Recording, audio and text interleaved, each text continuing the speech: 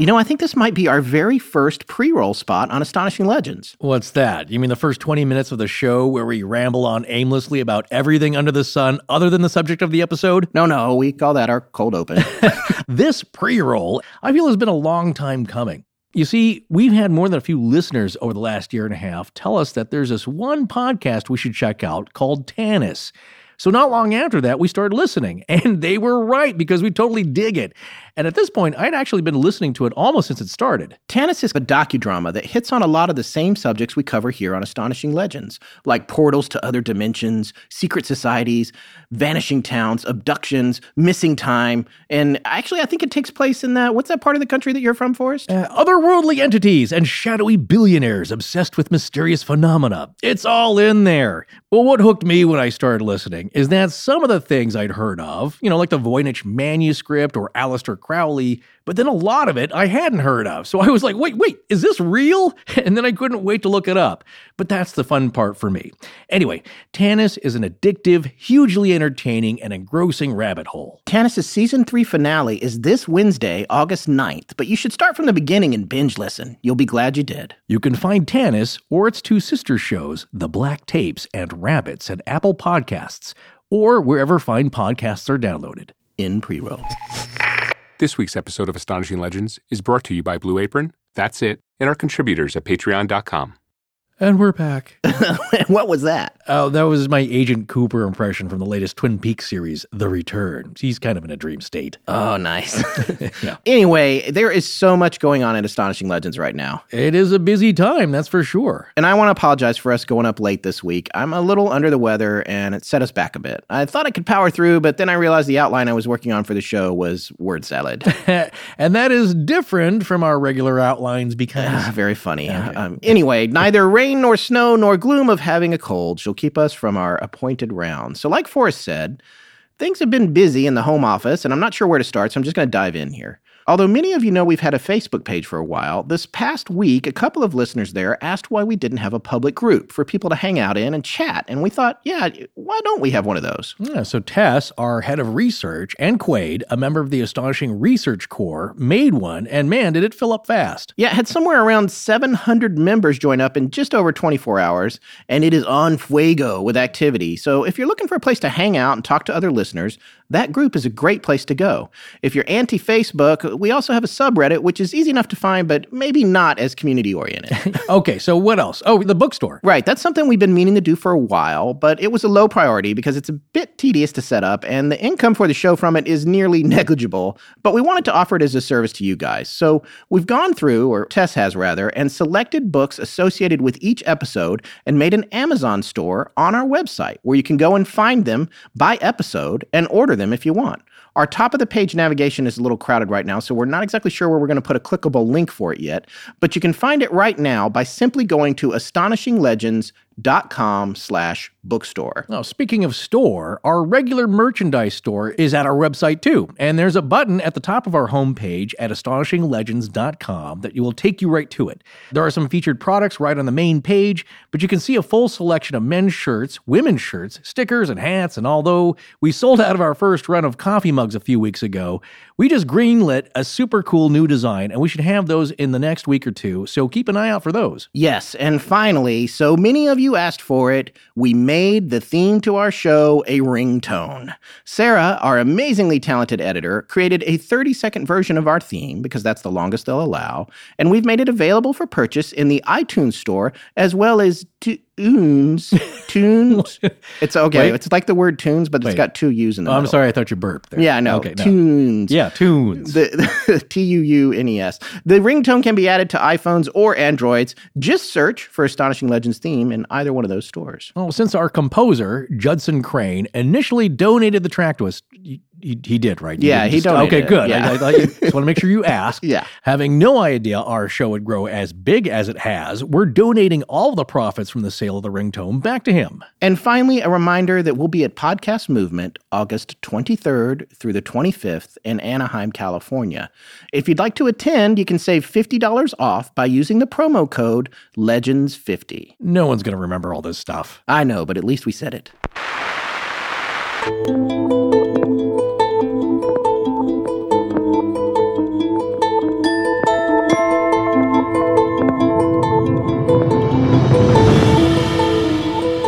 Welcome back to Astonishing Legends.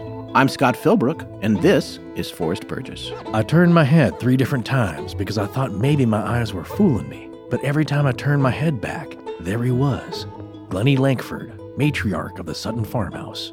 Join us tonight for part 1 of our series on the Kelly Hopkinsville encounter.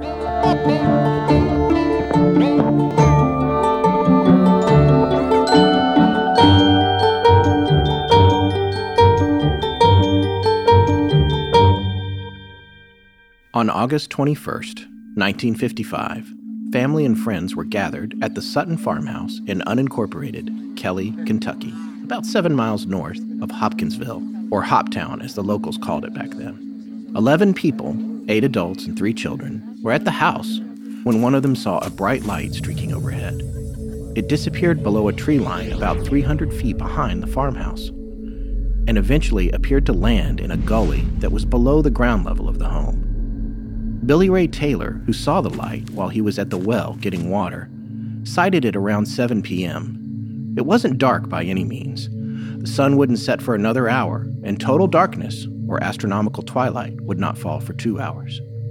About an hour after the sighting, around 8 p.m., one of the dogs at the farm started barking like crazy. Billy and Lucky Sutton, the 25-year-old grandson of the deceased patriarch of the house, grabbed a .22 rifle and a shotgun, and what unfolded for the next 3 hours is the stuff Astonishing Legends is made of. An army of little men approached the farmhouse. They were roughly 3 feet tall, with large heads, glowing yellow eyes set far apart, giant ears, long arms, and hands that had talons on them. They were impervious to bullets, and one even grabbed Billy Ray Taylor by the hair during the incursion. One of the men went through 4 boxes of .22 caliber ammunition throughout the siege. The goblins floated above the ground rather than walking, and at 11 p.m. the family was able to make their escape in 2 separate cars, racing about 10 minutes south to the police station in Hopkinsville. Their story was met with enough belief that city, state, and county police, as well as military police from nearby Fort Campbell, all went out to the farm, along with a photographer from the Hopkinsville newspaper. 25 people in all. They searched the property inside and out. The family waited anxiously outside, refusing to re-enter the house until it was cleared. At about 2 a.m, they all left, having found nothing to support or disprove the family's claims. Not more than 30 minutes later, after the authorities had all left, the little men returned and laid siege to the house again, tormenting the family for several more hours until just before sunrise. So that happened. Yeah, the long and short of this is that a bunch of little green men came down, got out of a ship, toilet papered a house, and left. There are some comedic elements to be sure, but it's a very interesting case. And this is one of the main cases looked at by ufologists as being a great and really in-depth and involved and very significant encounter because it went on so long. Talking about cases. Hours. Yeah. And it has a high number of witnesses. Exactly. So there's a lot of elements here which make it a seminal, I wouldn't call it a contact case, but a close encounter, certainly. Yeah, by what is Hynek's scale, right? It would be a close encounter of the second kind, wouldn't it? The third, I think, when something pulls your hair, they're actually making physical contact. Yeah, we have to look. I'm sure we're getting this wrong. Rob Christopherson's going to come after us. No, there are certain aspects that have to be met, like trace evidence has to be left, which, depending on which account you read, there was some trace evidence left. So there are these criteria that have to be met that put it in different classifications, but certainly for that element alone, having a prolonged firefight interaction. Well, the aliens thankfully weren't fighting back because I'm sure they've got cosmic ray guns that would have obliterated everything in a Star Trek fashion. But certainly the duration of the contact went on and it came back again. Yeah, and by the way, according to the scale, and this is on Wikipedia for the Hynek scale, J. Allen Hynek is one of the preeminent UFO researchers. And we've referenced this before. I think we referenced it during... Oh, several times. Yeah, a bunch of Fermi different episodes. paradox way back when. Yeah. Close Encounters of the Third Kind is a UFO encounter in which an animated creature is present, including humanoids, robots, and humans who seem to be occupants or pilots of a UFO. Now, researcher Ted Blocker, and I'm not sure I'm saying his name right, and we always get this pronunciation thing, and some people hate it and some people love it. His last name is Bloecher. Yeah. I don't think it's Blocher. Could be Blocher, could be Blocher. Anyway, Ted proposes 6 subtypes for the Close Encounters of the Third Kind and Hynek scale. A, an entity is observed only inside the UFO. B, it is observed inside and outside the UFO.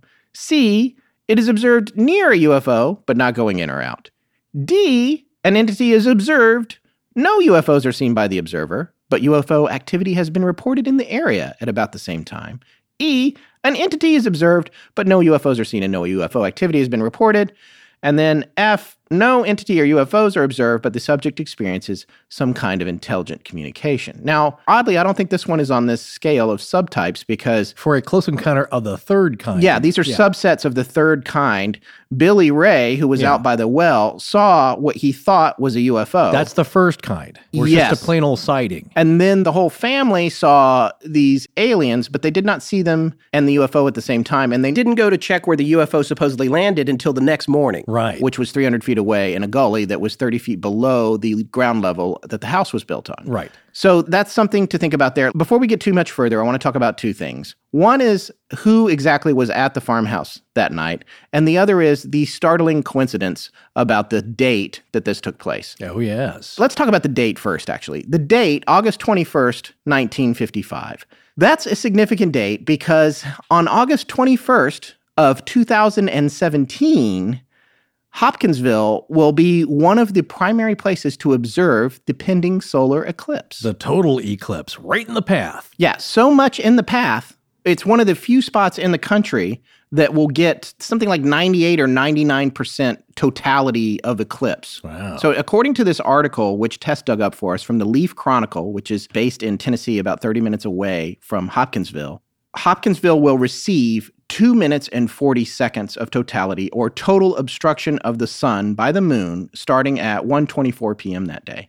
This also coincides with the Kelly Green Men Festival, which happens every year on August 21st to commemorate this attack this siege. Yeah. And I would like to let you know that to help bring attention to the Little Green Man Days Festival, one of the festival goers in the area is going to be able to take home a 2007 Mitsubishi Eclipse, which is pretty brilliant. From the local you got to dealership. see these pictures. We're going to have a link to this article. It's got a couple of green aliens in it. And we're going to talk about the whole green thing because it's actually a misnomer. Oh, there's plenty of misnomers with this one. It's truly fascinating. And that place, that spot is going to be the spot. That's going to be the bright spot. If you were a kid with a magnifying glass burning ants on the sidewalk, Hopkinsville is the spot for the eclipse, the inverse of that. Have you ever experienced one? Being burned by a magnifying glass? No, yes. Yeah, by a giant sun one. No, an eclipse. Have you ever? Yes, I have actually. One of the more recent ones was just a few years ago. I actually was at the Grand Canyon for. I was there too. Oh, yeah, we were together. That's well, then why would you right. ask me if I experienced it? No, you were standing right there, nitwit. Yeah, I know. But that See, wasn't I can't a total remember. one. My wife gets so mad because I cannot remember what people are with me. I can remember an event, but I can't remember. Well, like she remembers one of our first dates, which was the groundbreaking movie Ricochet. Oh, dear. And she'll remember what we were wearing and the weather and everything. And I know that I was there with her, but only because we've talked about it so much. Of course. Well, it was our first date. Right. And also my college roommate came along. How's that? Thanks, Phil. That's right. Yes, hello, Phil. Well, first, I have no emotional connection, unlike your wife, to it, so I don't really get upset. But I do remember it. My point being is that we were in the Grand Canyon. Yes. We're at the with rim several of it. friends. I know there were other people. Yes. Who was with us? Exactly. One of them is Mr. Junebug in the Ear, That's Jerry. right. My good buddy, Jerry. It was cool. It got dim, but not that dim. No. So when I was a kid, this would probably be late 70s, early 80s, we had a pretty good one. It's weird. Well, one, it stopped me from getting sacrificed on top of the Aztec pyramid. Yes. Two, when I was in the medieval times there, I predicted it, and so they kept me from getting executed. Joking, of course. But the point here is that Hopkinsville will be right in the path, and when you are that centered on it, it's very dramatic. So you can see why people thought there was some kind of a spiritual connection to it. Now, this being pretty much on the anniversary, does that mean we may see another visitation? Just by the way, real quickly, that Grand Canyon trip that we were there for that eclipse, that was May 20th, 2012. Okay. I believe it was that long ago. Yeah, well, 2012 had its own significance, but yes. I'm not joking here. People will place a lot of significance with this encounter happening in 1955 on Sunday night, August 21st, with this eclipse happening now. In fact, actually, if you check it out on the internets, the interwebs, you'll see a lot of buzz about it. Don't say interwebs anymore. I know, just being it's your old man joke. What? You put the in front of it. Like That's even worse. I was looking at the VCR. Yeah, the interwebs was down, and I was looking at my programs. Well, you don't have to be that old. They used to call it the Facebook. Yeah. Okay. The point is, there's a lot of buzz about this because there is a lot of significance being placed on this pinnacle encounter, this incident, for the same reasons we just mentioned. And one, the duration of the encounter. Usually these things don't go on for hours and hours, and they leave and then they come back again. So that's really significant. Two, the number of witnesses during the incident where this happened, and also the amount of interaction. I mean, yes, obviously some people have claimed to have been abducted, and certainly that's, getting probed. That's a lot more interaction. Than nobody wants that interaction. In this case, that's unusual for that. So in tying this in with the eclipse, who knows? We'll wait and see. By the time you actually hear this podcast, if it ever gets done, we're a little late coming out this week, but who knows? So I'm excited to look forward to it. Now, of course, I don't ever expect anything happening in my lifetime or to me that's on a grand, weird scale like that, but you never know. No, but this is really significant too. And I can tell you, by the way, Hopkinsville is booked up. All the hotels are sold out. Everybody is going there. Yeah. It's going to be a mecca. Yeah. Let's talk just quickly before we get too much further. I do want to talk about the people that were in the farmhouse, so we have some context going forward. It was a family and various relations associated with the family and some family friends. I'm going to list them off here from one of the reports that we're going to be referencing tonight. It's called Close Encounter at Kelly. And it was written by Isabel Davis and the aforementioned Ted Blocher. Or Blocher. Blocher is definitely not how you say this name. And was published with the cooperation or for the Center for UFO Studies in 1978, which is J. Allen Hynek's organization that he used to run before he passed away. Yeah, Isabel Davis actually went and interviewed as best she could. And we'll talk about the difficulties she had with this because it does tie into the veracity of the story. But she, as best she could, went to interview the people within a year's time, as soon as possible. Because about 10 months later. Yeah, exactly. But she actually went there, hung out for about a week, I think, trying to interview everybody that she could with varying degrees of success. But if you really want to know what happened during this, she's got great diagrams, has the whole map of the house drawn out, will tell you what happened when and where. And it's not a very complicated story. You just heard it. So when people are saying, well, I don't get it, there's more that's all there is. There's more details. There is which more, we're going to get to here. Exactly. There are more details. But as far as the nuts and bolts of the story, you just heard it. Yeah. And that's the encounter. But this PDF form of this book is great because, again, it's the best interviewed source. Yeah, it's out of print. It is out of the print, but Tess found it somehow. We'll have a link to it, presuming I got to check and make sure we can link to it legally. Right. If we can, we'll post the link with our show notes. Exactly. If you really want to know the details of the case, I think you start here. Yeah. And then there are, of course, a lot of contemporary at the time newspaper accounts. And those will change. We're going to talk about that. But let's get to know the people that were there at the farmhouse on that fateful Sunday night. Well, we have the matriarch of the family, who we quoted at the top of the show, Mrs. Glennie Langford, who was the widow of the patriarch, Oscar Langford, who was her second husband. She was the oldest person in the house at the age of 50, which in my mind, and it might be because I'm relatively close to that age, is not that old. She was the big boss of the family, and she was there in the house. We also had Elmer Sutton, otherwise known as Lucky. The one newspaper account at the time calls him Cecil, quote, Lucky, unquote, Sutton. So we'll try and find and point out these discrepancies between these somewhat verifiable and trusted sources, which makes the case interesting as well. That's right. And the names in this report have been corroborated by several other sources. So we're trusting this. But what Forrest is saying, it's like something that we find frequently when we do our stories. A lot of the information in print, the journalism side of things, is inaccurate, like wildly inaccurate. Oh, and yeah. so that's one of the things that has been printed was that this guy's name was Cecil Sutton, but his name was Elmer Sutton. His nickname was Lucky, and that was actually tattooed on his hand. Yeah. And he was a carny.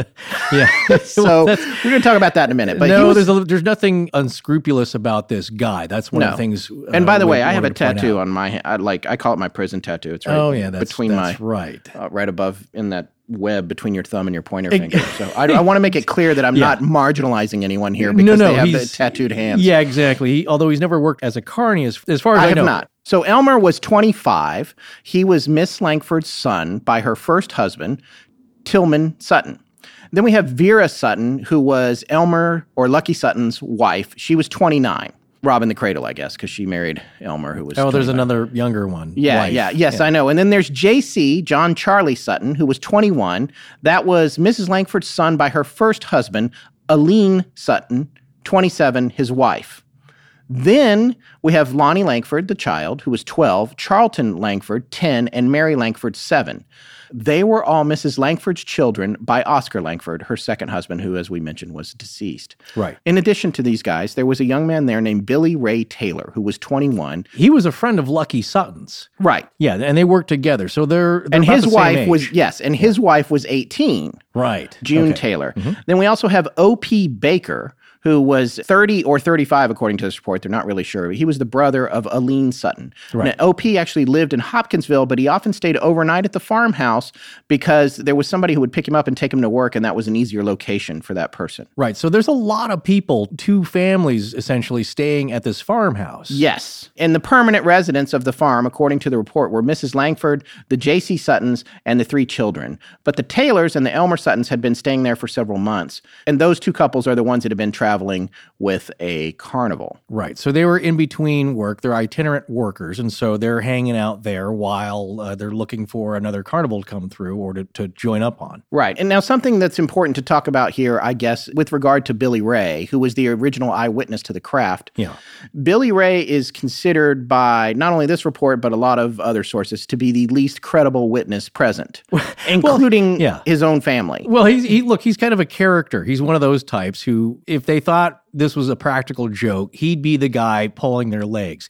This is not to say they thought he was of a criminal nature, and that is not an association with any carnival workers at all. Yeah. That's another theme with this story is that there's a lot of low-hanging fruit here for people to make fun of these folks, and that's the problem that I have with people who do. Yeah. Just the attitudes and the subconscious prejudices people have about rural folk, farm families, and carnival workers, and people you think might be on the fringes. And again, we're describing large portions of my own family, and I want to make that absolutely clear because we've had a few people write in about some of the observations we've made about that. I want to be clear that I come from country folk. I come from people in the low country of North Carolina down at the beach. My great-grandfather ran away with a circus. We're talking about our own people here, and anyone who perceives any jokes that we make about them, we get to make them because I am them. Well, it's not, it's not only, we've said this before, I have personally, and that is a huge pet peeve of mine, people's preset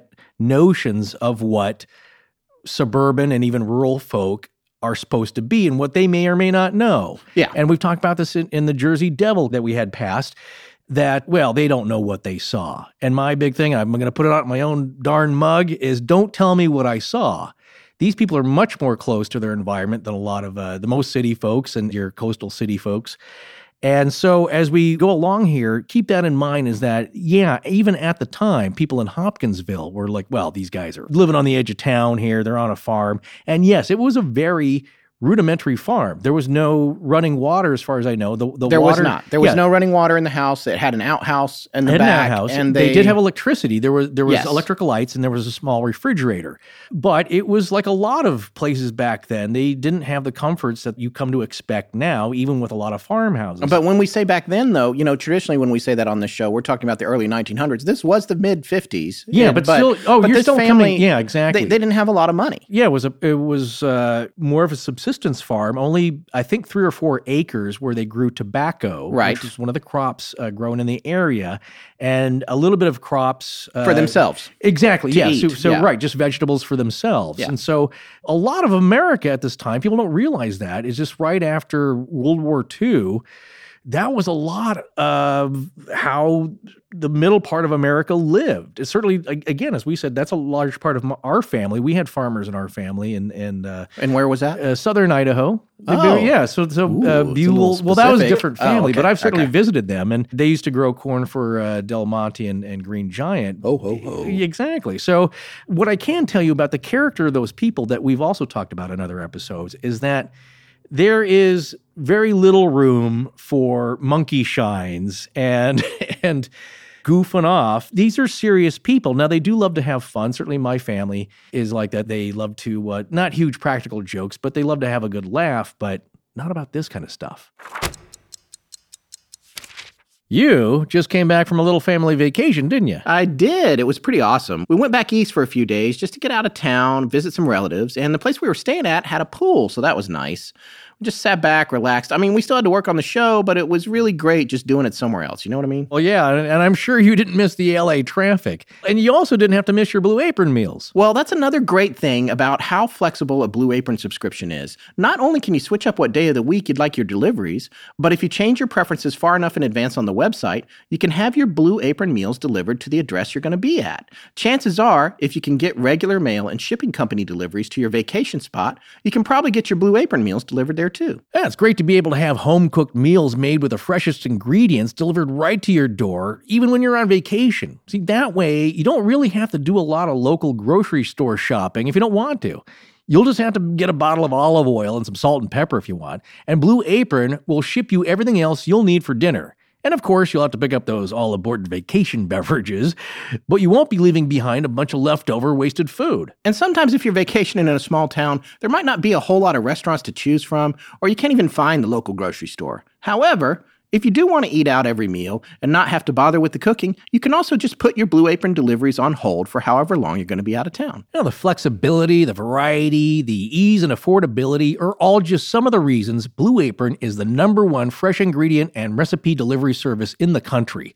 Go check out all the options you have, along with this week's menu, and get your first 3 meals free with free shipping by going to blueapron.com/astonishing. You will love how good it feels and tastes to create incredible home-cooked meals with Blue Apron, so don't wait. That's blueapron.com/astonishing. Blue Apron, a better way to cook. Forrest and Scott, thank you for supporting their sponsors. I'm Christy. Now back to the show. All right, so let's get into a little more detail. And here's one of the things about this story. There really were a lot of things that happened. And one of the things about the report that we were referring to, Close Encounter at Kelly and Others of 1955, that's the one by Isabel Davis and Ted Blocker. Right. I'm going to say Blocker. Yes. For the Center for UFO Studies, which was published in 1978. That one has a lot of, as you said, a lot of diagrams in it that make things really clear. And it mentions a lot of other sightings, but about the first 100 pages of it is dedicated to the Kelly-Hopkinsville encounter. Yeah, it really goes through and details everything. That's why we said it's probably the best source maybe about this encounter. I tend to trust it just the way it's been researched. Yeah, and even though they collaborated on that, I'm pretty sure that the bulk of what was written in this particular report was done by Isabel Davis. She actually went there. Yes. And talked to the people as best she could, and we'll get into that because at this point, even a few months, it was 10 months later, I almost believe. A year. Yeah, my understanding. It was right, not quite a year, but at this point, they were done talking about this. Well, they were reluctant to talk to people, and she found even when she went to see Glennie, the matriarch, at this point. She reluctantly agreed to talk to her. She was pretty nonplussed about it, but she did. And she sat down and spoke with her. And she's real matter of fact. We're going to talk about her more throughout this episode and the next part of this series. But absolutely, because I really believe that character has a lot to do with this story, as I place a lot of value in people's character in any of these types of stories. And a lot of people don't. I know a lot of skeptics and debunkers will say like, well, that's impossible, so this guy must be a liar. Well, and that's what I love about this particular story. And we come back to this a few times in terms of themes on our show. But this story is you said it was a seminal story in general, which it is in the UFO community. Right. It's also kind of a seminal story for debunkers. They hold it up, they put it up on the pedestal as the prime example of what happens when you embrace pseudoscience and ignore what they consider to be facts. Yeah, for our conclusions, we're going to really take a deep dive, drill down, all that kind of stuff into that and really pick that apart, actually, and examine it very closely, because I agree. This is a prime example of a lot of these elements of ufology and reportage of encounters and the resulting stuff that's written about it, fringe and mainstream. So it's good from that standpoint. But I think as we go through here and talk about the different elements as this thing unfolds, there's a lot of confusion. I think that we have to make that clear. The other thing that we're going to draw from that I thought was kind of important, and we'll have a link to that, and I believe Google Newspapers, and you can actually see a scan of the newspaper at the time, comes from the local newspaper, the closest one, the Kentucky New Era newspaper out of Hopkinsville. Yes. And what I love about this is that it's a contemporary of the time, like the next day close in relation to the event. Yeah, August 22nd, 1955, this article was published. Now, and this paper, the Kentucky New Era, went on to be known for making a lot of fun of the Sutton family and the associated members. Yes. But that's not happening yet in this first piece. Exactly. And that's why I find it so interesting. They became known as, the newspaper of the region that was kind of poking fun, but I think for very specific journalistic reasons, which we see continuing to this day. But at this point, this article comes out in the Monday afternoon edition. The next day, they had sent a reporter out and a photographer to kind of document this thing. Because look, there's not a ton of excitement going on in the Hopkinsville area. So this was big news.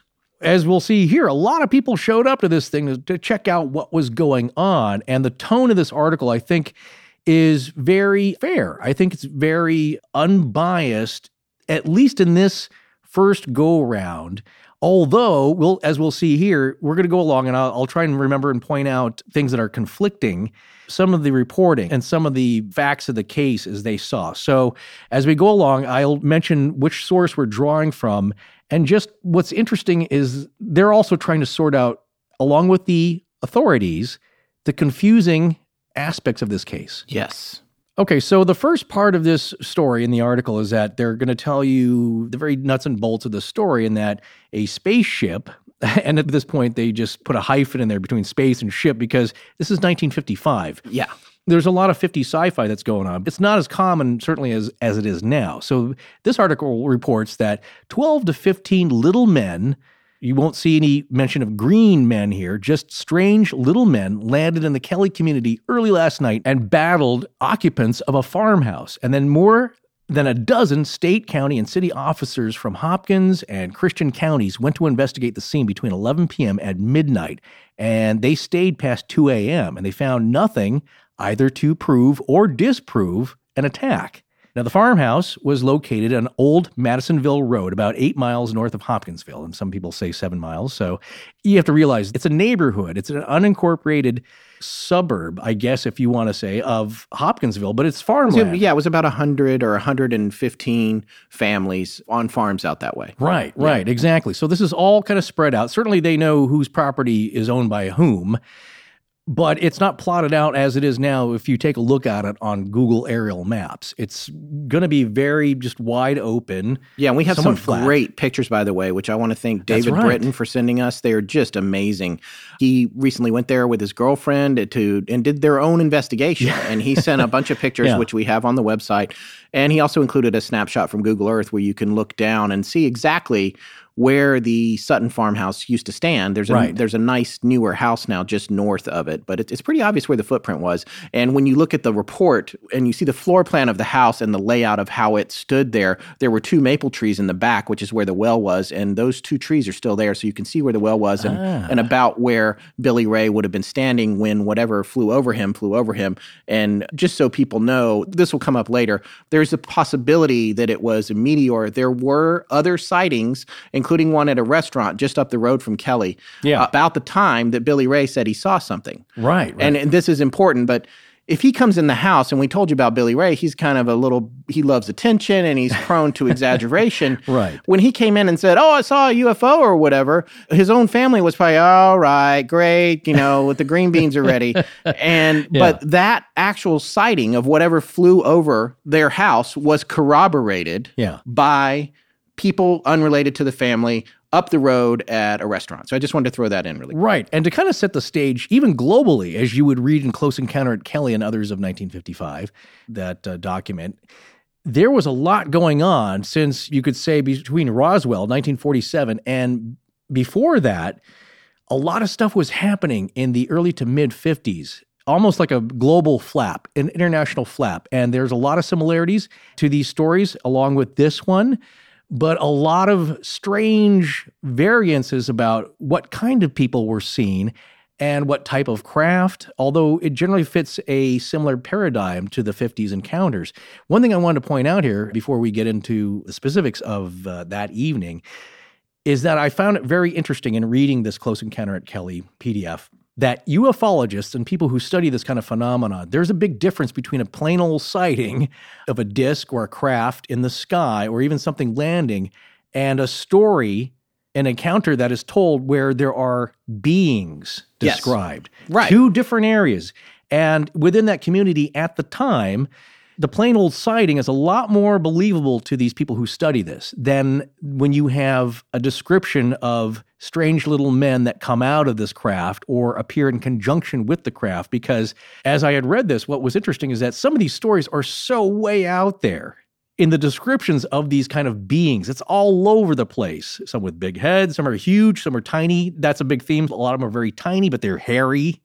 Some are massive, and they're maybe even Bigfoot size. Wait, are you talking about the Kelly? No, I'm talking about globally. Yes, globally. Yes, globally. I'm sorry. A lot of these, I wanted to make sure you weren't misspeaking there, because they were fairly consistent. I want to make that point as we go along here, is that this is not just an isolated incident. It is a major one for 1955 for the United States. Yes. But these things have been seen in an isolated, in the sky kind of thing. In fact, some of the people connected with this case had the year previously seen a UFO, and not just one single person, people pulled over by the side of the road. Well, yeah, and I don't know if you're talking about the same exact case, but the sheriff, yes, the local exactly. sheriff. That's what I'm talking about. Yeah. That was actually not 1 year, but that was 52, I believe. So Well, it was 3 years, right? right. But And there was another one a year before, which was the deputy maybe or somebody else. The city police desk sergeant. The desk sergeant. He had seen something the summer previously. So Yeah, he saw something the summer previously, Right. and then the sheriff who investigated the case, who that night went out to the farmhouse, he himself in 1955 had seen a bright object hovering for 30 to 40 minutes before taking off at a high rate of speed. So there's an example of my favorite thing, non-ballistic motion. Non-ballistic because miss. if it's a balloon or a flare or Fort Campbell is nearby. It's a paratrooper training base. Right. Very close by. Right. I'm surprised nobody said flares yet. But that jets dropping flares was not a big thing at that point. No, and also flares, they do look like they're floating. They're very slow to descend because they have little parachutes there on are them or parachute whatever. flares, yes. But they don't take off at a high rate of speed. No. They generally just burn out. And whatever it was that the sheriff saw in 1952, he estimated that 75 to 100 other eyewitnesses saw as well. So he's going into this situation with an air of belief. Exactly. And Yeah, right. one of the other things they indicated in the report, too, was that the sheriff's mother was a full-blooded Shoshone Native American, which meant that not only was he open-minded to the idea of strange craft or UFOs, he also probably had been exposed to prejudice. And that's something to keep an eye on here, because there is a good chance that a lot of people, especially city folk, even from Hopkinsville, but also people who investigated this case all the way from New York by phone or whatever, they probably were passing judgment on this poor rural family at this farmhouse, probably thinking of them as country bumpkins or whatever. of course. And of course, the question comes up. There was the whole thing about, oh, they were all drunk on moonshine or drinking or whatever. And, and that's something that we will address too. Right. I did want to make it clear just really quickly that the matriarch of the house, Glennie, forbid spirits in the house. Strong spirits. Yeah, strong spirits. They found some beer cans, but not a significant number. No one thought that they were drinking, but there were multiple reports of like, oh, well, these aliens all came out of a bottle. And there was no evidence to support that. So I want to be clear about that. Exactly. So you're talking about Chief Russell Greenwell, Yes. The chief of police for Hopkinsville. Yes. Basically, we have several levels of law enforcement and authorities here, from the local city, the state level, state troopers, the county sheriffs from 2 different counties, deputy sheriffs anyway. So there's a lot of people on the scene now. And the military police from Fort Campbell. There's 2 MPs from Fort Campbell that showed up, because after this happened, after this incident, this attack, this battle as it was described happened, They were so freaked out and frightened, they all jumped into 2 cars, one owned by the Sutton family. I think that was Lucky's car, and the other one owned by Billy Ray Taylor that had Pennsylvania plates. And they drove quickly over to the Hopkinsville police station where they reported this tale, and it was kind of taken seriously. And here's one of the reasons it was. I mean, first of all, again, there was no evidence that they were drunk or had been drinking. Right. I want to make that clear. And then the other thing that's really interesting is these are hardworking farm people. Exactly, yeah. Not a whole lot of things that scare them. They got a house full of guns. They aren't going to flee their house and go to the police department unless the guns are of no use to them. Well, that's something to consider. Yeah, no. This is, again... Or they're out of ammo. Which, right. Because what happened was that as this was going on, as they claimed for nearly 4 hours, that they saw a break in the action where I think these things are at bay, we can make a break for it. They went to go get help, and that's what they told the chief of police. We need help with this. It's such a filmic moment. I can just see the family like busting out of the house, screen door bangs open, right, like running out and trying to get in the car, sliding across the hoods, trying to leave the dust, right. Just imagine the fear that they had too. Oh, absolutely. No, and plus they got the children to protect, 3 very young kids, and I'm telling you right now, the instincts, that's a whole different ballgame there if you're actually worried about your safety, if you have, little kids there to protect. Exactly. So as they went and told their story to the police, look, any police officer in any capacity will tell you they get lied to so often that they got a sixth sense about it. And sometimes they're wrong. Sometimes their judgments are wrong and the person hasn't done what they said. That certainly can be debated. But you get this innate sense of when somebody at least is not faking extreme excitement and terror and being scared, that at least they should go check this out and reserve judgment. Again, it wasn't 2 carloads full of hillbillies pulling up who were just been drinking. They can smell it on them, and they don't in this case. The report said that there was no indication of any alcohol being a factor in this case. And to that end, one of these guys that rode with the family members back to the farm was someone who had medical experience. And he noticed that Billy Ray Taylor was super flushed and excited. And I want to read this quote from the report. This investigator not only noticed that Taylor was pale and almost hysterical, but observed the rapid pulse beat in his neck and timed it. The rate was 140 per minute, twice normal. The skeptic who mentioned this fact was still impressed by it. Quote, maybe the boy could pretend to be frightened in some ways, but I don't know how he could make his heart beat twice as fast as usual, end quote. Yeah. So that's what's going on with Billy Ray there. There's clearly a fear, and it might even have been elevated by the fact that they were returning. Right. So as they had pulled up, there's some conflicting names and details of this story. But again, I think this first article is very even in that they're not weighing in with judgment or ridicule just yet. So they're kind of reporting it, but there's so much confusion going on that this reporter, whoever wrote the story, and there's no byline, may not have gotten everything correct. And as it was reported in this article, even the police couldn't really make sense of like, okay, how many people are at the farmhouse? What exactly happened? So really the 2 spokesmen for the whole group, Lucky Sutton and Billy Ray Taylor, are the 2 spokesmen for the group that are kind of relaying this story. But there are 4 city police officers that they tell this to and then actually get in a motorcade and go check this out. And it's Chief Russell Greenwell, as we said, a T.C. Greenwell, Doris Francis or Francis Doris, and a Gray Salter. And they drove to the scene to go see about these little men. Now, they're on the police radios. And they make contact with Kentucky State Troopers R.N. Ferguson Jr. and G.W. Riley and Deputy Sheriff George Batts. And they also join in this motorcade to the farmhouse to go check this out.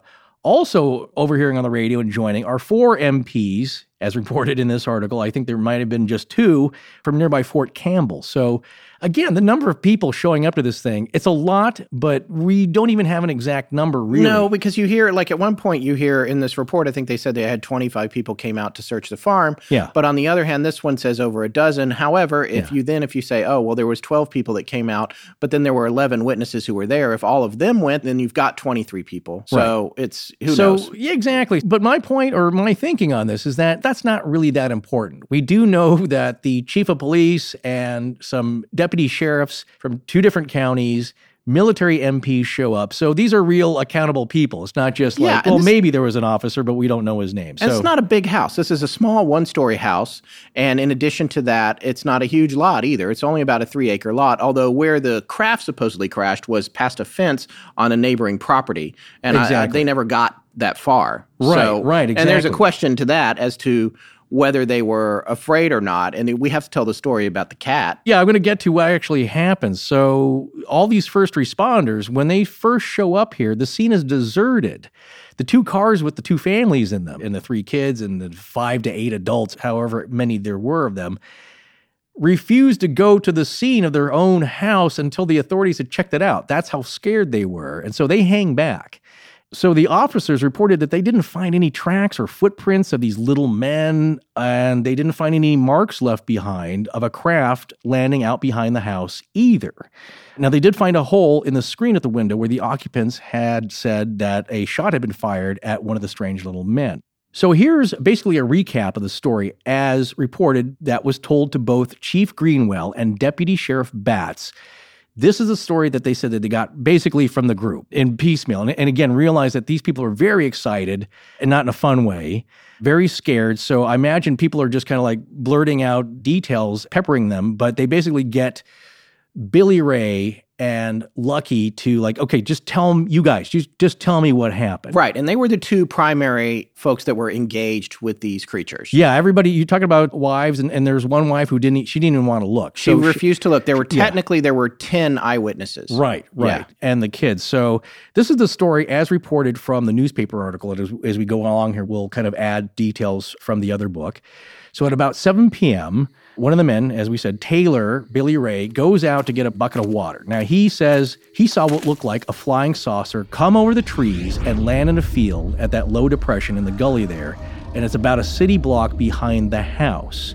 And I believe in the depression, it disappears. Yeah, which you can't really see. Yeah, it was about 300 feet away, but also the depression was below a tree line for them. Right. So, yeah. The first thing that people want to say, even his own family, when it came back inside the house with a bucket of water, and again, they had to draw water from the well there. He said, like, I saw a flying saucer. And they're like, come on, man, stop pulling our leg. Right. And they had a lively discussion about that. And again, he's not a criminal type, and he's not generally a liar, but I think he's a guy that likes to joke around and have fun. So, like, oh, come on, you're pulling our Right, legs. sky here. is falling. Yeah, and if you did see anything, you saw a meteor, which is in this aftermath. And they even talked about that. Yeah, exactly. They Yeah. tried to pull this apart. It's like, you saw a meteor. Well, he said, if it landed, there was no explosion. I didn't hear anything.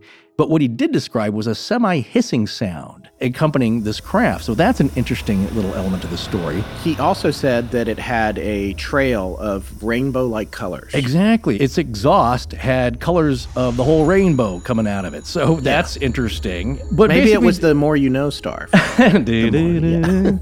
That's an interesting point here. We're talking about characters that they didn't really believe him at first because most people don't. That's pretty unusual. And as Scott said, these are hardworking farm folks and they're good-natured, but there's no time for any tomfoolery. So they discussed that and it was kind of forgotten about. I was like, well, I guess these people aren't going to believe me anyway. About an hour later, Around 8 o'clock. around 8 o'clock, as far as we know, one of the dogs starts barking like crazy.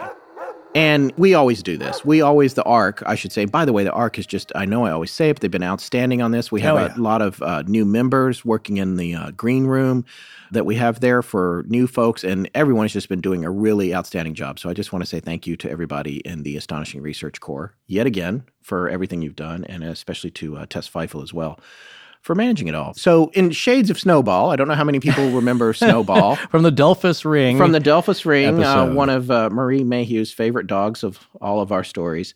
Snowball, who ran away when the UFO came, which turned out to be a wise decision considering what happened to the 3 dogs that were turned into puddles of goo on the Skinwalker Ranch. Exactly. The 3 blue healers. And so, Marie, if you think about it, who's the dummy now? This dog had its tail between its legs, as they said, and he crawled under the house, and they would not see him until the next day. Yeah. He and Snowball, still alive. Yes. The other dogs... Well, not right this No, minute, of course not. But after the end, they survived after the this incident. And the other 3 dogs who couldn't help their instinct went tearing after them, ended up as 3 black, greasy spots in the grass. At Skinwalker, yeah. At Skinwalker Ranch. Dude, Again, what did I tell you about eating while we're on the mic? I can't help it. That's it. Fruit bars are delicious. Besides, we have a few minutes, and my rambling tangents require a lot of energy. I like That's It because they kind of have a dried fruit taste, but they've made them a lot more moist than regular old dried fruit, so they're soft, and you get a lot more of that wholesome fruit flavor. All right, give me one. Here, have a blueberry apple. Excellent. Thank you. What happened to that box you just ordered? Your kid eat them already? Well, actually, the whole family's been plowing through them, but I've been putting That's It bars wherever my son might need a snack. In his lunchbox, his backpack, his karate gym bag, the glove box. It's one sweet snack that he really likes, and one I feel good about giving him, because it's just fruit and more fruit. That's it. No, I always have a few in my computer bag and my car's center console, because it's a perfect healthy snack for when you're on the go. They're made with real non-GMO fruit. They're portion controlled with no added sugar or preservatives, so they're especially good for people with special diets or at any age. The fruit bars come in 9 different flavors, so there's bound to be something everyone in your family's going to love. And if you know someone who's vegan or on a raw diet, be sure and tell them about That's It, because they're going to thank you for it. You may have seen That's It fruit bars at Whole Foods, CVS, and your local Starbucks, but now That's It is offering Astonishing Legends listeners an amazing deal. Go to that'sitfruit.com, enter the code LEGENDS at checkout to save 10% off your order. Do what we did so you can get these bars sent right to you. You're going to love them. Again, go to that'sitfruit.com and enter the code LEGENDS at checkout to save 10% off your order. Your taste buds and your body will thank you. Hi, I'm Brad Middleton. If you see my girlfriend and I on a road trip, then we're listening to Astonishing Legends. Now let's get back to the show.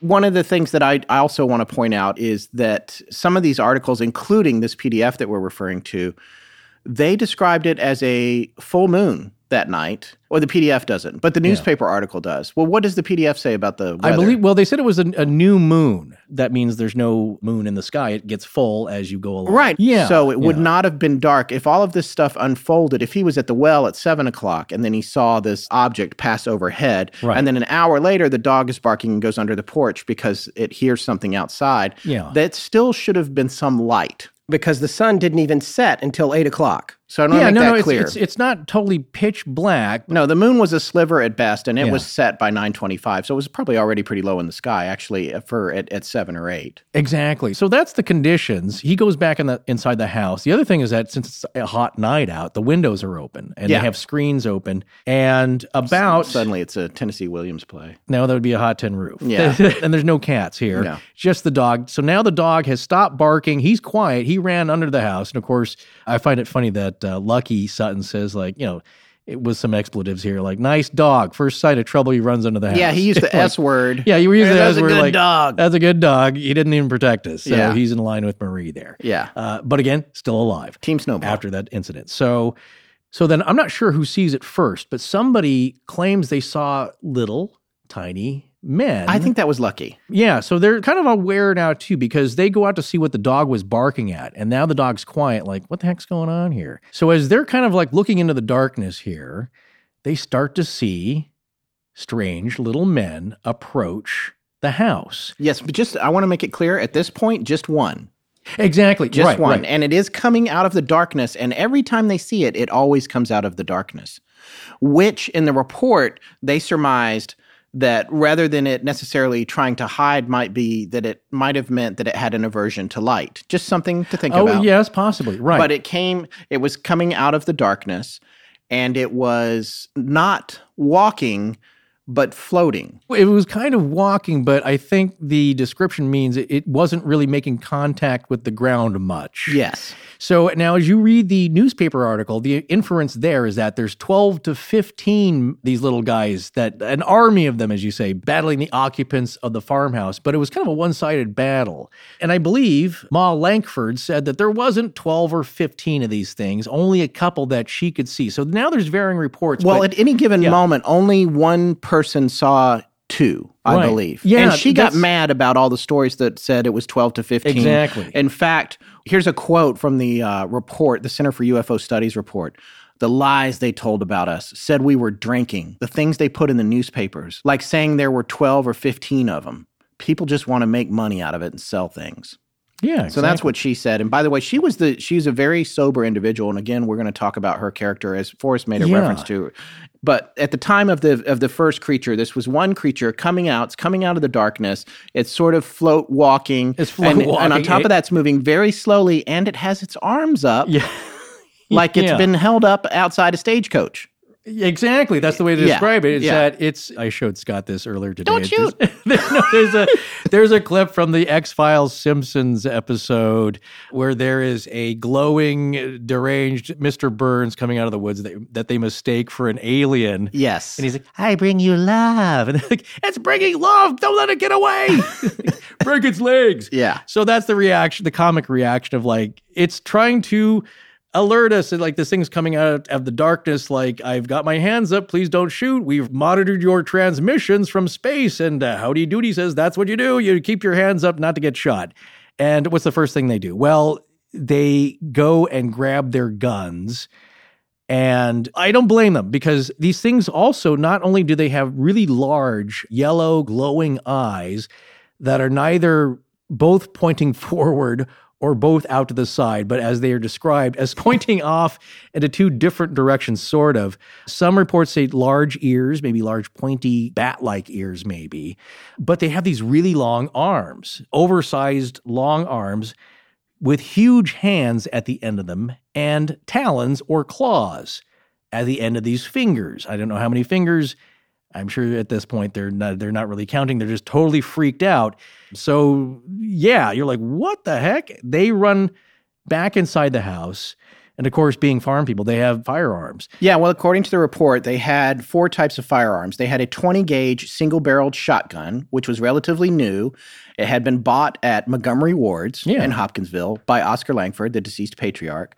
And it also was purchased with 3 chokes, which are accessories that you put on the muzzle of the gun to concentrate the shot pattern in different degrees according to the size of the choke. There's no record of whether or not there was a choke on it or which one. That 20 gauge was actually used by J.C. Sutton that night. He fired that shotgun through the window at the creature through the window that they saw, which we're going to talk about here in a second. Yeah. Then there was the 12-gauge shotgun, which Lucky Sutton used that night, and he used that to fire at a creature they saw on the roof, on a little overhang right over the front door. Right.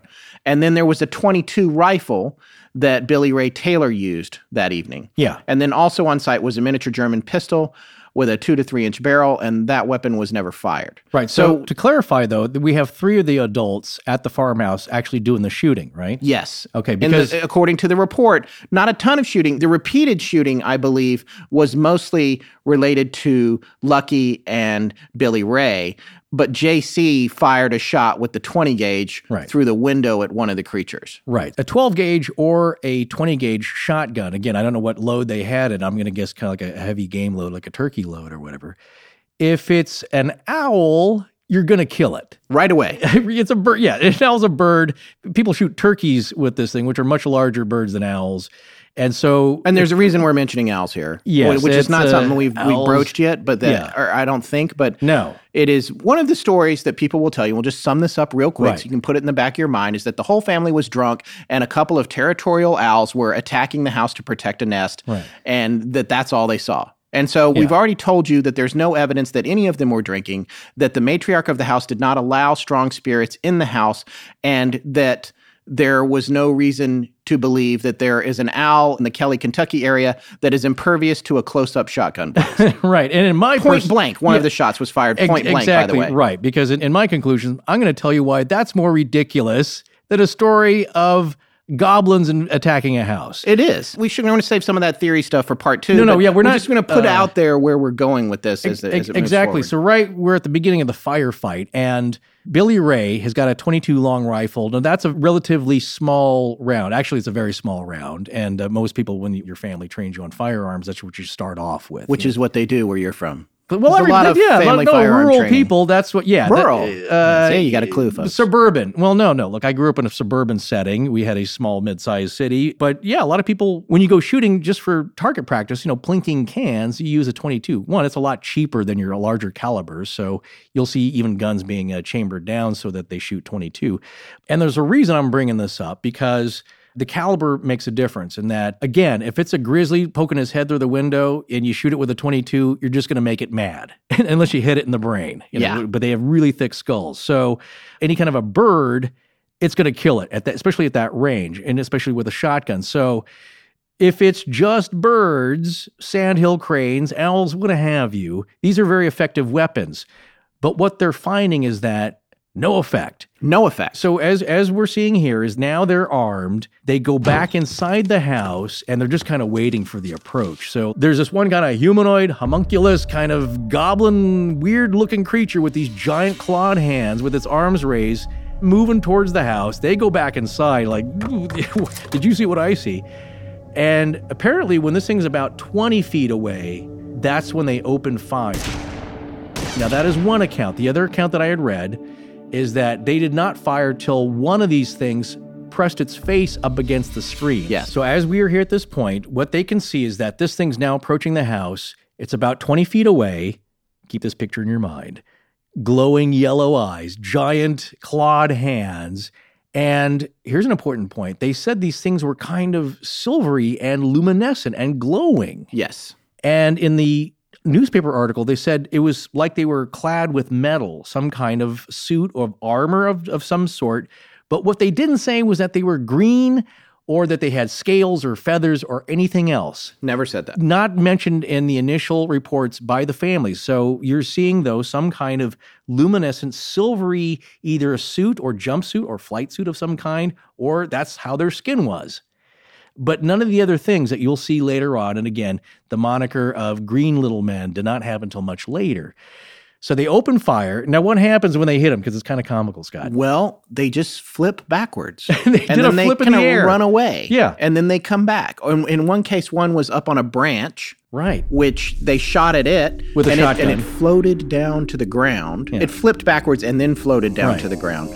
They shot at one on a fence. They did have fence around the property, by the way, and I want to make this clear. On one side, the fence was only 3 feet tall and kind of dilapidated. In the back, they had a cyclone fence that was halfway falling down, had a gate in it in the back of the property. And on the right side, there was another fence, chicken wire, I believe. Just kind of haphazard, not really very effective fences. No. But Yeah. when the authorities came and were examining the property, and they went over to where one of the guys said they had shot one on the fence, where it had fallen down, the authorities did observe a patch of luminescence, a glowing something down in the grass where it would have fallen. Well, there you go. Sci-fi alien blood. Well, I mean, whatever I'm not it was. making a joke But, about that. I don't It know was- if it's blood, though. That's No, the thing. It could right. just be something. Because the other thing they said during the report was that they seemed to glow up, as my son says, Right. more when they were being shot. It was almost like a reaction. Yeah. Could we be talking about a force field? Who knows? Force I don't field, know. or it's some kind of live action, life size shooting gallery like these ducks. Like Yeah, I said, duck the hunter. bing, Yeah. and it flips over. It flips back. Yeah, it Yeah, is. It's it's like a disgusting. carnival, by the way. It was- I will say that. A little bit like a carnival. It is a little bit like a carnival, but it's like the Jersey Devil. That thing's impossible. It does. None of this makes sense. Right. But that's the way these things go. There's no sense to be made of this. It's like, well, that's not rational. This Well, thing and- wouldn't do a backflip and then scurry off and then reappear again. Like, well, Right. Well, let's talk about the other actual, where the weapons were actually discharged. There was Right. another case where Billy Ray went out the front door, I believe. Yes. And there's a little overhang. You can see it in one of the pictures of the house over the front door, like a little rain roof. That's not very big. It's only Right. a foot or two overhang there. And one of these things reached down and the claw like grabbed his hair. It pulled his hair. Yeah. Well, this is what's funny. Okay, so now this is from the newspaper article. After the first shot, they see this thing, bing, it does its little flip and scurries off like, well, I think we got it. I Yeah. think we hit it. We got to go check on this thing. So they go outside. Now, Billy Ray's in front. Lucky's right behind him. As Billy Ray goes out, yes, you said there's a little low overhang to protect from the rain over the front door. As he's going out, this giant clawed hand comes down and grabs onto Billy Ray's hair and pulls his hair. He jerks away, but they then rush out of the front of the house. And I believe one of them then shoots this thing. That's right. One of them does shoot it. And again, it flips and disappears for a minute. And there's another time when they shoot one up on the roof and it goes down over the ridge beam Yeah. over the backside of the roof. Right. And they just keep coming back and they keep not being hurt. And They're the one that was affected. shot through the window Yeah. was shot at point blank range. Point blank in the face. The face just disappears. They go outside. There's nothing there. Nothing there. So there's a bunch of different things going on. And what we try to do here, or I'm trying to do just personally on my own little crusade here, is draw a connection and a line and similarities between all these things, no matter how disparate they are. But there's some skinwalker elements here, like the big wolf that Terry Sherman shot. No effect, but a chunk of rotting, decayed flesh seems to fly off the wolf, as they described it. And so there is a little bit of physical effect here, but not what you would expect, and nothing that seems to slow them down or kill them. But there's a huge trickster element here by the hair pulling and them coming back. Like, if these things are real, what's the point of like, wait, we just want to talk to you. We don't shoot. And they keep getting shot, and they keep coming back. And this is when I want to talk a little bit about when they came back after the authorities left. Right. You know, the authorities came, and they did their whole search and then didn't find anything, yay or nay, towards the actual events occurring. They leave. These things come back to the house. Now, they're in this report from the Center for UFO Studies. They took excerpts from a private communication between an Albert Andre that was investigating what had happened there for NICAP, which is the National Investigations Committee for Aerial Phenomenon. Right. We talked a little bit about NICAP when we had John Ventry on for the Kecksburg episode, which not too far from this area, by the way, in terms of general region. Sure. General region. And one of the things that Andre found when he interviewed Glennie Langford in 1959, and there was a statement that she made to him about that night. And after this, I want to mention a little bit about Glennie Langford's character and believability. But the first thing that I want to say was that she had been describing how she saw one of the creatures during their second visit at about 3:30 in the morning. She was lying on her bed in the living room trying to go to sleep when it came up to the window beside the fireplace, seeming to have come around the chimney. That's where the quote from the top of the show came. I turned my head 3 different times because I thought maybe my eyes were fooling me. But every time I turned my head back, there he was. How far away was he? He asked. How close to the screen did he come? She waited a minute before she answered. It was not an uncertain pause nor a pause to create suspense. It was more as if she were seeing the picture again in her mind's eye. Quote, close enough to put his little clawy hands up on it, she said. Here's the other thing is when I mentioned that was the second time, the first time that she actually saw it, this is what happened. She said that she went out in the hallway and she got down next to Billy Ray and said, now just what have you been seeing? And he replied, wait and you'll see. And I believe in this case they had turned the lights off. And that was her idea. They turned the lights off. They crouched down in the dark. And she said, quote, we remained crouched down about 3 feet from the screen door, the front door, for about 20 minutes when I saw one approaching the door. Billy and I remained crouching until it came right up to the screen. It looked like a 5-gallon gasoline can with a head on top and small legs. Yeah. It was a shimmering bright metal, like on my refrigerator. I tried to get up from my crouched position to move back farther away from the door. I did not make it, as I'm heavy, and my legs had become stiff from remaining in a crouched position a long time.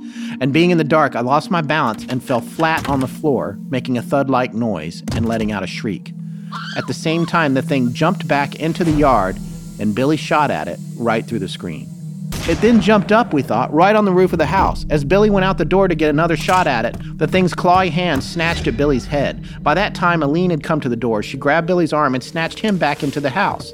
By then, my son Lucky, who had been guarding the other doorway, the back door, had also arrived at the front door coming through the house. He pushed out the door past Billy and Aline and shot at the thing while it was still on the overhang above the front door. So this is all the stuff that's happening. And Mrs. Langford apparently also, she thought they weren't really out to harm them. She kind of just wanted to close the windows and doors. Right, because she wasn't sensing any aggression, but the boys were concerned. They're whipped up, sure. Yeah. And like you said, there's children there. And when it comes to being a parent, you do whatever you're going to have to do to protect them. Right. And just to talk a little bit about Mrs. Langford and her believability as a witness, she had 2 other sons who lived in Hopkinsville. And when they first heard the report of what had happened out there, apparently they didn't believe it. Their own family story. As most people wouldn't. You can't blame them. Right. And they thought it was some kind of joke. They were interviewed during the course of the story by somebody. Right. And when they found out that their mom, Mrs. Langford, had seen it too, they changed their complete views and said, quote, if Mama saw it, it was there. Yeah. She was a very serious woman. And that was one of the things that Isabel said in her interviews with her. She didn't seem to have great big sense of humor, didn't like maybe a little dry. She did make a little dry joke with Isabel towards the end because Isabel apologized she said, "I'm so sorry. Yeah. I have bothered you so much doing this additional interview." And she supposedly said to her, "You didn't bother me as much as some of them other folks did." Yeah, you have to realize, and this is what comes through in Isabel's description, they weren't out to relay this story again and again and again and make some money and get a bunch of fame for this. This brought a lot of hardship to them. JC lost a bunch of jobs. He lost a bunch of jobs because, especially back then, well, even today, you're seen as a kook. Yeah. You're crazy. There's something wrong with you. So Glennie Langford, Ma Langford as I've been calling her, reminds me a lot of my great-grandmother. These are kind of tough pioneer women. Survival is at the forefront, and there's not a lot of nonsense to be had. Now, my great-grandmother, she had a great sense of humor, and she was very lively. But you come up on somebody's house unannounced, you're likely to get shot. Even if you hold your little clawy hands. Well, especially your big clawy if you got hands. giant clawy hands, especially. But you got them up. Yeah, it doesn't matter. No, they don't know what you're going to do with that. But that's kind of the rough conditions that a lot of people don't understand, especially nowadays, is that you respect people's areas. And if you come up on somebody's camp or their house unannounced with possibly unfriendly intentions. Now, that's interesting you say that because Ma Langford here is the most level-headed, calm person probably. She's in her early 50s, I think 50 or 51. She's 50, yeah. Yeah, Meaning, by the way, she was born in 1905. Right, back then, yes. I always ask people, like, what's the impression you get? Did you feel in danger? Well, again, these guys they're younger, they're carnival workers, they've probably seen some rough trade here. If you come up on somebody's camp, if you're by your horse out on the trail, or you come up to somebody's house and you don't announce yourself and they don't know your intention, your first idea is that they are there to do you harm. So you better defend yourself, or in this case, take the first shot. So in regards to this gun battle now that's been happening, here's an interesting quote from the newspaper article. Deputy Sheriff Batts said that the men told him in all they'd fired about 4 boxes of .22 caliber shells. Now, the article says pistol shells, so that's one discrepancy there, is that it wasn't a target pistol, which the newspaper article says. We're thinking maybe it's a .22 rifle. Yes.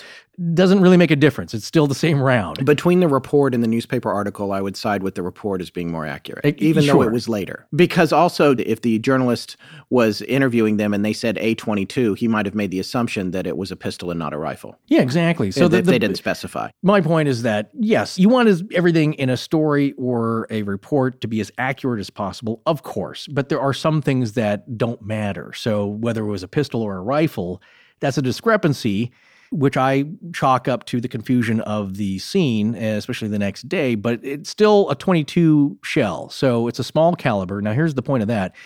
Deputy Sheriff Batts also quoted a neighbor saying he'd heard shooting over at the Suttons, but distinguished only about 4 shots and mistook them for firecrackers. Now, in the smaller boxes of ammo for .22 caliber, you might get about 50 rounds in one, and then they make larger boxes, again, because people go plinking and target shooting with them. You might get as many as 500 rounds. But 4 boxes of 50-count rounds, that's 200 shots. Of course, I could do that math at least. What's strange is that the one neighbor said, yeah, I heard about 4 shots, and again, that's a small caliber, and over a longer distance may very well sound like firecrackers. But the other neighbor, what did they say? There was another neighbor who said it sounded like a small war. Yeah. Yeah. And if they'd gone through, not only that, a shotgun blast is much louder. It sounds different than a regular rifle round. It's also harder and it takes longer to reload. Well, yeah, it depends on if it's a break barrel, single-barreled 20-gauge shotgun or the 12-gauge. You're not going to get as many shots off. Usually those .22 long rifles, they're semi-automatic, so you can ping off a lot of shots. But the idea is that one neighbor said it sounded like a war. The other one, 4 shots. I don't know, firecrackers. I didn't pay much attention to it. It goes to show, again, how eyewitness accounts, not that they're wrong, but what different people hear. And there's also, I just learned this fact, watching a documentary about the Civil War, is that this happened. It's a weird phenomenon where you get an audio shadow. An artillery battle that happened in one town in the Civil War. I'm not going to get into the whole history of it, but basically the next town over, people who were kind of outside of it didn't hear anything. And people who were much further away heard a whole battle. So these kind of things can happen. Doesn't mean one neighbor heard it inaccurately or they're lying or these guys are making it up.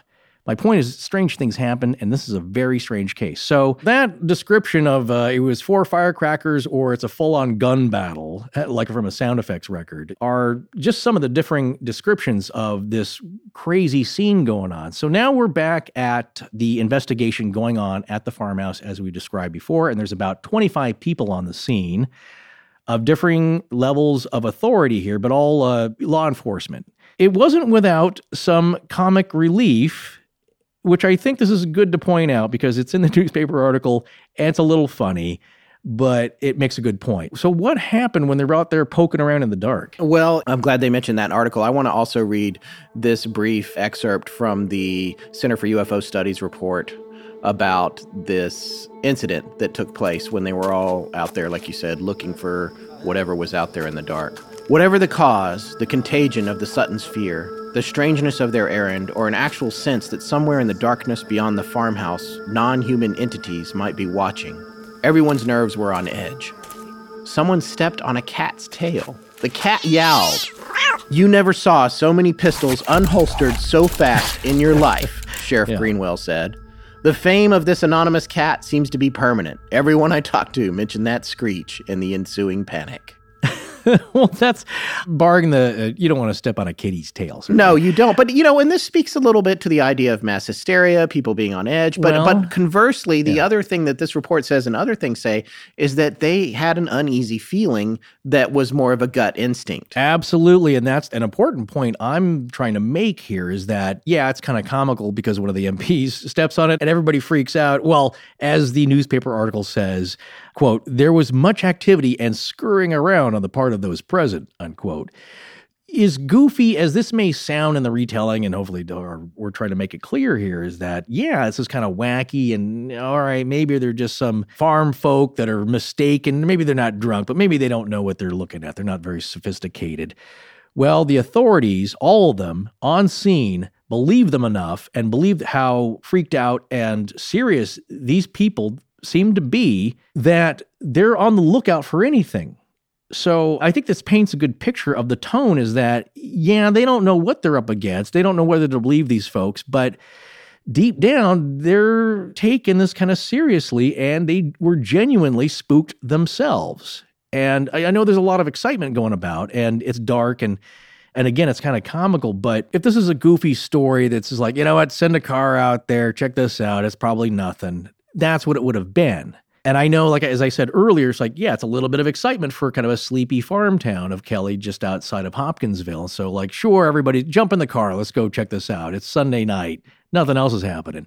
When they get there, there's just something about, I think for them, I think for the authorities, that the way that these people are telling us this story, that this does not look like a practical joke. They seem like fine people and are trustworthy and sure, maybe the one Carney guy, he's getting a little excited with the descriptions and it's getting a little fantastical and he's a little animated and that's Carney folk for you. But the rest of them were generally so freaked out and they did see that there was evidence, again, that they were shooting through the screens at least, or at least the one screen, and that something was going on that genuinely spooked these people. So anyway, I think that that's a good indication. And again, even this article here, if they were to report them as silly, or may have been just a big joke later on, it certainly wasn't the tone of this article here that came out the next day.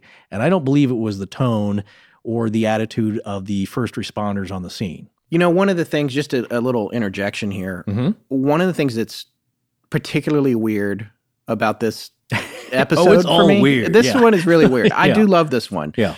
But one of the things that's particularly weird for me, we've been getting emails to do this for quite a while. One was very coincidental, which was just like a week ago. Someone was, when are we going to do that one? And they've been coming in for, I would say, 2 years. I mean, we're only we'll be 3 years old in October. But the thing that was really strange for me, and this is kind of an everything is connected, to quote Mr. Forrest Burgess. EIC. This is EIC. We laid out the plan to do this show in our lineup about, 2 or 3 months ago. When I put this one in, I just thought, you know what, this is fun. This will be a nice UFO one. Yeah. Maybe we haven't, that's a little bit lighthearted and we haven't done one of those in a while. Oh, it's also goblins. And it's goblins. That's kind of cool. But honestly, when I put it into our lineup and we talked about doing it, we had no idea that the original event took place on August 21st. Yeah. And that was perfectly aligned with the pending eclipse. Right. And I just wanted to put that out there. That's strange that not only did we decide to do this, it's coming out at the beginning of August, right before the eclipse. Yeah. And it's also about an event that the anniversary of is on the eclipse. All of that, the timing of when it's released, the fact that it has to do with the eclipse, all of that is sheer coincidence. There you go. We were just this was just in the lineup, and this is how it worked out. So, Yeah. And when that all occurred to me, I think somebody in the arc was like, oh yeah, it's the same thing as the eclipse. And I was like, wait, what?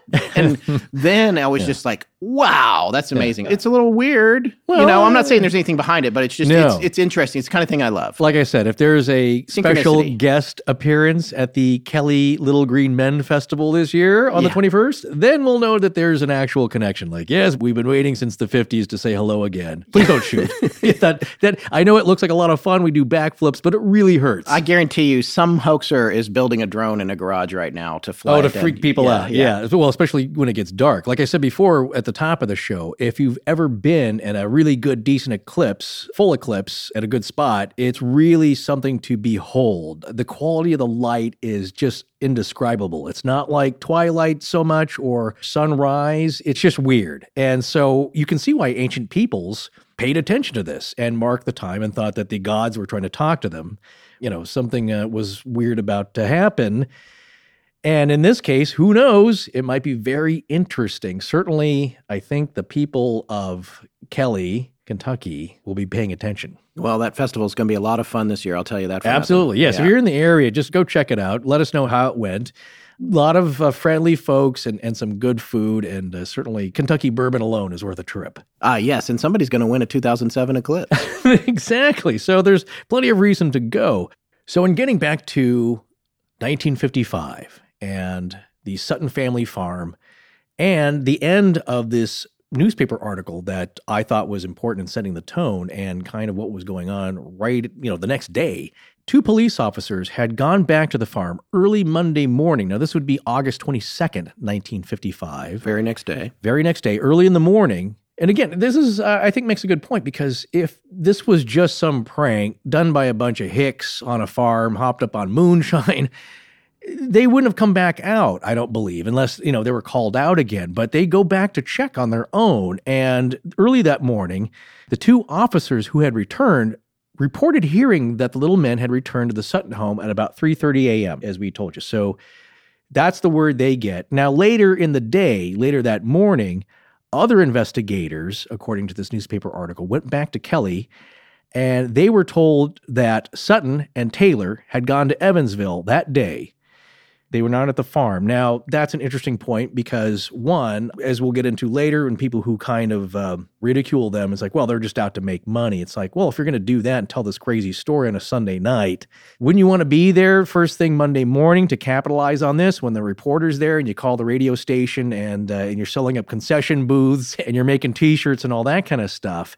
So I'm not sure why the 2 men had gone to Evansville, due north in Indiana, that morning. Well, according to the Center for UFO Studies report, they went to either to borrow a truck or pick up some furniture or something like that. They had business. And Billy Ray actually went out hunting with a neighbor. And all of the 4 adult women stayed back at the farmhouse. Okay, so they're there. But, again, people said, well, they're there just to capitalize on the sensational hoax and make some money, but didn't sound, at least for the next day, sounded like they were there to set up the concession booths right away and the dunk tank and all that stuff. So, one, they go back to check up on them. They wanted to examine the site in the daytime. In the daylight, yeah, sure. So that's interesting. Now, as this article closes out, I think it makes some good statements here. Now, this is before, of course, the Kentucky New Era newspaper apparently started making fun of the family or distancing themselves from the story, which is how I see it.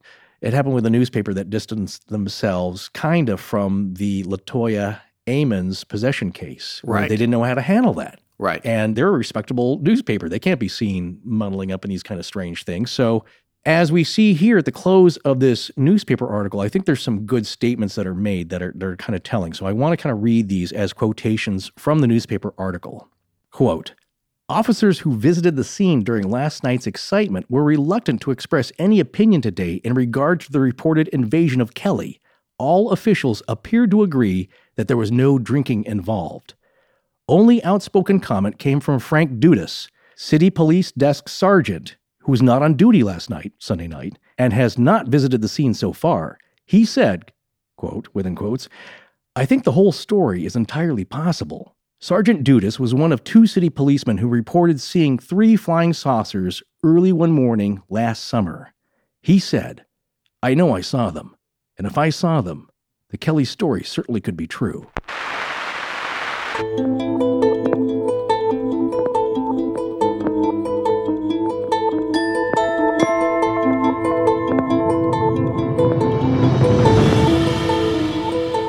That's going to wrap up part 1 of our series on the Kelly Hopkinsville encounter.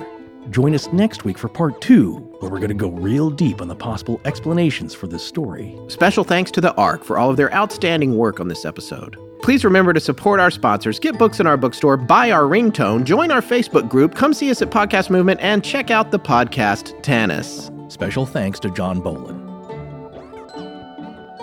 Hi, I'm Christy, Hi, I'm Brad Middleton. and I give permission to To Astonishing Legends to use my voice. however they see fit, galaxy-wide in perpetuity. Our show is edited by Sarah Voorhees, and the theme is by Judson Crane. Sound design is by Ryan McCullough. Special thanks to the ARC and its lead researcher, Tess Feifel. But most importantly, we want to thank our listeners. You can find us online at astonishinglegends.com, as well as Facebook, Patreon, Twitter, and Instagram.